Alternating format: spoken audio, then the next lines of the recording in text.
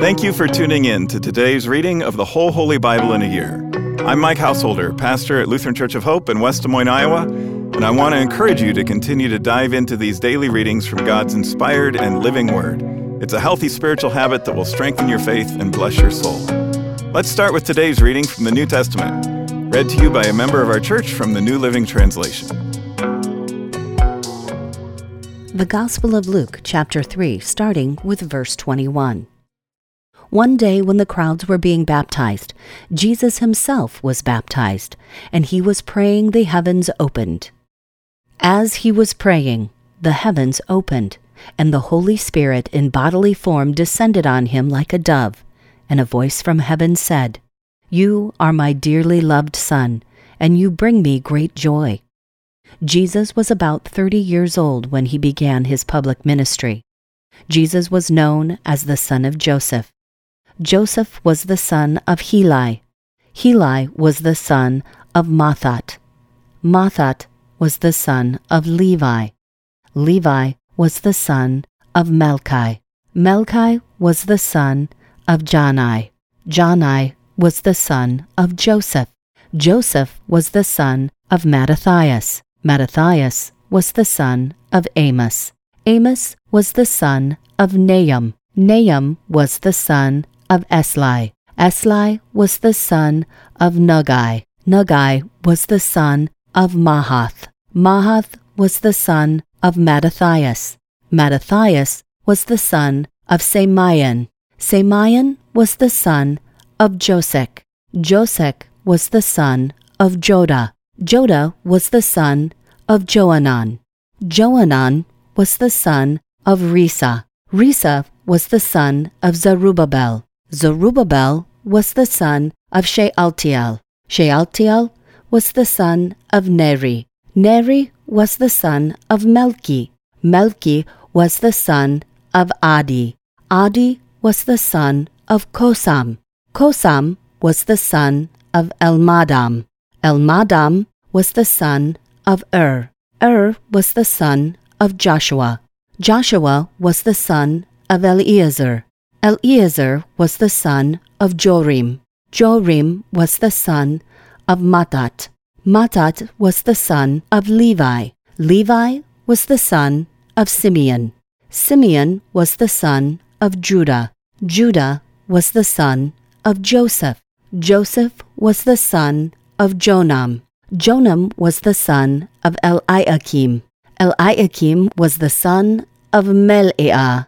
Melea was the son of Menna. Menna was the son of Mattatha. Mattatha was the son of Nathan. Nathan was the son of David. David was the son of Jesse. Jesse was the son of Obed. Obed was the son of Boaz. Boaz was the son of Salmon. Salmon was the son of Nahshon. Nahshon was the son of Amminadab. Amminadab was the son of Admim. Admim was the son of Arni. Arni was the son of Hezron. Hezron was the son of Perez. Perez was the son of Judah. Judah was the son of Jacob. Jacob was the son of Isaac. Isaac was the son of Abraham. Abraham was the son of Terah. Terah was the son of Nahor. Nahor was the son of Serug. Serug was the son of Ru. Ru was the son of Peleg. Peleg was the son of Eber. Eber was the son of Shelah. Shelah was the son of Cainan. Cainan was the son of Arphahad. Arphahad was the son of Shem. Shem was the son of Noah. Noah was the son of Lamech. Lamech was the son of Methuselah. Methuselah was the son of Enoch. Enoch was the son of Jared. Jared was the son of Mahalalel. Mahalalel was the son of Kenan. Kenan was the son of Enosh. Enosh was the son of Seth. Seth was the son of Adam. And Adam was the son of God. Chapter 4. Then Jesus, full of the Holy Spirit, returned from the Jordan River. He was led by the Spirit in the wilderness, where he was tempted by the devil for 40 days. Jesus ate nothing all that time and became very hungry. Then the devil said to him, "If you are the Son of God, tell this stone to become a loaf of bread." But Jesus told him, "No, the Scriptures say, people do not live by bread alone." Then the devil took him up and revealed to him all the kingdoms of the world in a moment of time. "I will give you the glory of these kingdoms and authority over them," the devil said, "because they are mine to give to anyone I please. I will give it all to you if you will worship me." Jesus replied, "The Scriptures say, you must worship the Lord your God and serve only him." Then the devil took him to Jerusalem to the highest point of the temple and said, "If you are the Son of God, jump off. For the Scriptures say, he will order his angels to protect and guard you, and they will hold you up with their hands, so you won't even hurt your foot on a stone." Jesus responded, "The Scripture also says, you must not test the Lord your God." When the devil had finished tempting Jesus, he left him until the next opportunity came. That was our New Testament reading for today. To learn more and better understand these daily Bible readings, join us for Worship at Hope on weekends, where we'll preach on the assigned readings from the previous week, and tune into my weekly podcast, Pastor Mike Drop Live, for a more in-depth discussion of the passages from Scripture that we're reading. Our goal isn't just that you know what the Bible says, but that you'll learn to live it out in daily life. With that in mind, let's continue now with today's Old Testament reading. Deuteronomy chapter 13. Suppose there are prophets among you, or those who dream dreams about the future, and they promise you signs or miracles, and the predicted signs or miracles occur. If they then say, "Come, let us worship other gods," gods you have not known before, do not listen to them. The Lord your God is testing you to see if you truly love him with all your heart and soul. Serve only the Lord your God and fear him alone. Obey his commands, listen to his voice, and cling to him. The false prophets or visionaries who try to lead you astray must be put to death, for they encourage rebellion against the Lord your God, who redeemed you from slavery and brought you out of the land of Egypt. Since they try to lead you astray from the way the Lord your God commanded you to live, you must put them to death. In this way you will purge the evil from among you. Suppose someone secretly entices you, even your brother, your son or daughter, your beloved wife, or your closest friend, and says, "Let us go worship other gods, gods that neither you nor your ancestors have known." They might suggest that you worship the gods of peoples who live nearby or who come from the ends of the earth, but do not give in and listen. Have no pity, and do not spare or protect them. You must put them to death. Strike the first blow yourself, and then all the people must join in. Stone the guilty ones to death, because they have tried to draw you away from the Lord your God, who rescued you from the land of Egypt, the place of slavery. Then all Israel will hear about it and be afraid, and no one will act so wickedly again. When you begin living in the towns the Lord your God is giving you, you may hear that scoundrels among you are leading their fellow citizens astray by saying, "Let us go worship other gods, gods you have not known before." In such cases, you must examine the facts carefully. If you find that the report is true, and such a detestable act has been committed among you, you must attack that town and completely destroy all its inhabitants, as well as all the livestock. Then you must pile all the plunder in the middle of the open square and burn it. Burn the entire town as a burnt offering to the Lord your God. That town must remain a ruin forever. It may never be rebuilt. Keep none of the plunder that has been set apart for destruction. Then the Lord will turn from his fierce anger and be merciful to you. He will have compassion on you and make you a large nation, just as he swore to your ancestors. The Lord your God will be merciful only if you listen to his voice and keep all his commands that I am giving you today, doing what pleases him. Chapter 14. Since you are the people of the Lord your God, never cut yourselves or shave the hair above your foreheads in mourning for the dead. You have been set apart as holy to the Lord your God, and he has chosen you from all the nations of the earth to be his special treasure. You must not eat any detestable animals that are ceremonially unclean. These are the animals that you may eat: the ox, the sheep, the goat, the deer, the gazelle, the roe deer, the wild goat, the addax, the antelope, and the mountain sheep. You may eat any animal that has completely split hooves and chews the cud, but if the animal doesn't have both, it may not be eaten. So you may not eat the camel, the hare, or the hyrax. They chew the cud but do not have split hooves, so they are ceremonially unclean for you. And you may not eat the pig. It has split hooves but does not chew the cud, so it is ceremonially unclean for you. You may not eat the meat of these animals or even touch their carcasses. Of all the marine animals, you may eat whatever has both fins and scales. You may not, however, eat marine animals that do not have both fins and scales. They are ceremonially unclean for you. You may eat any bird that is ceremonially clean.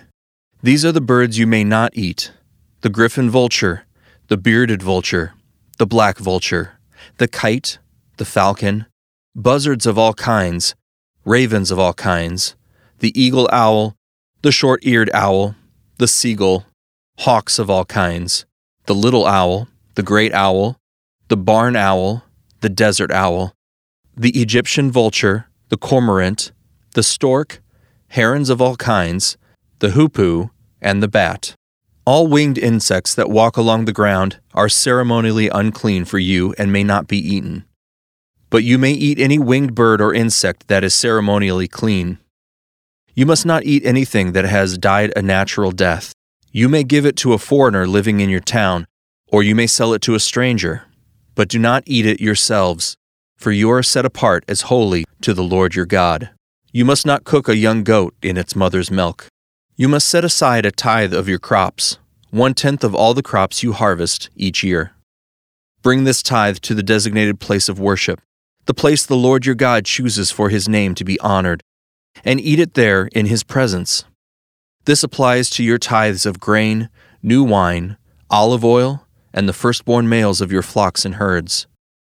Doing this will teach you always to fear the Lord your God. Now when the Lord your God blesses you with a good harvest, the place of worship he chooses for his name to be honored might be too far for you to bring the tithe. If so, you may sell the tithe portion of your crops and herds, put the money in a pouch, and go to the place the Lord your God has chosen. When you arrive, you may use the money to buy any kind of food you want: cattle, sheep, goats, wine, or other alcoholic drink. Then feast there in the presence of the Lord your God, and celebrate with your household. And do not neglect the Levites in your town, for they will receive no allotment of land among you. At the end of every 3rd year, bring the entire tithe of that year's harvest and store it in the nearest town. Give it to the Levites, who will receive no allotment of land among you, as well as to the foreigners living among you, the orphans, and the widows in your towns, so they can eat and be satisfied. Then the Lord your God will bless you in all your work. Chapter 15. At the end of every 7th year, you must cancel the debts of everyone who owes you money. This is how it must be done. Everyone must cancel the loans they have made to their fellow Israelites.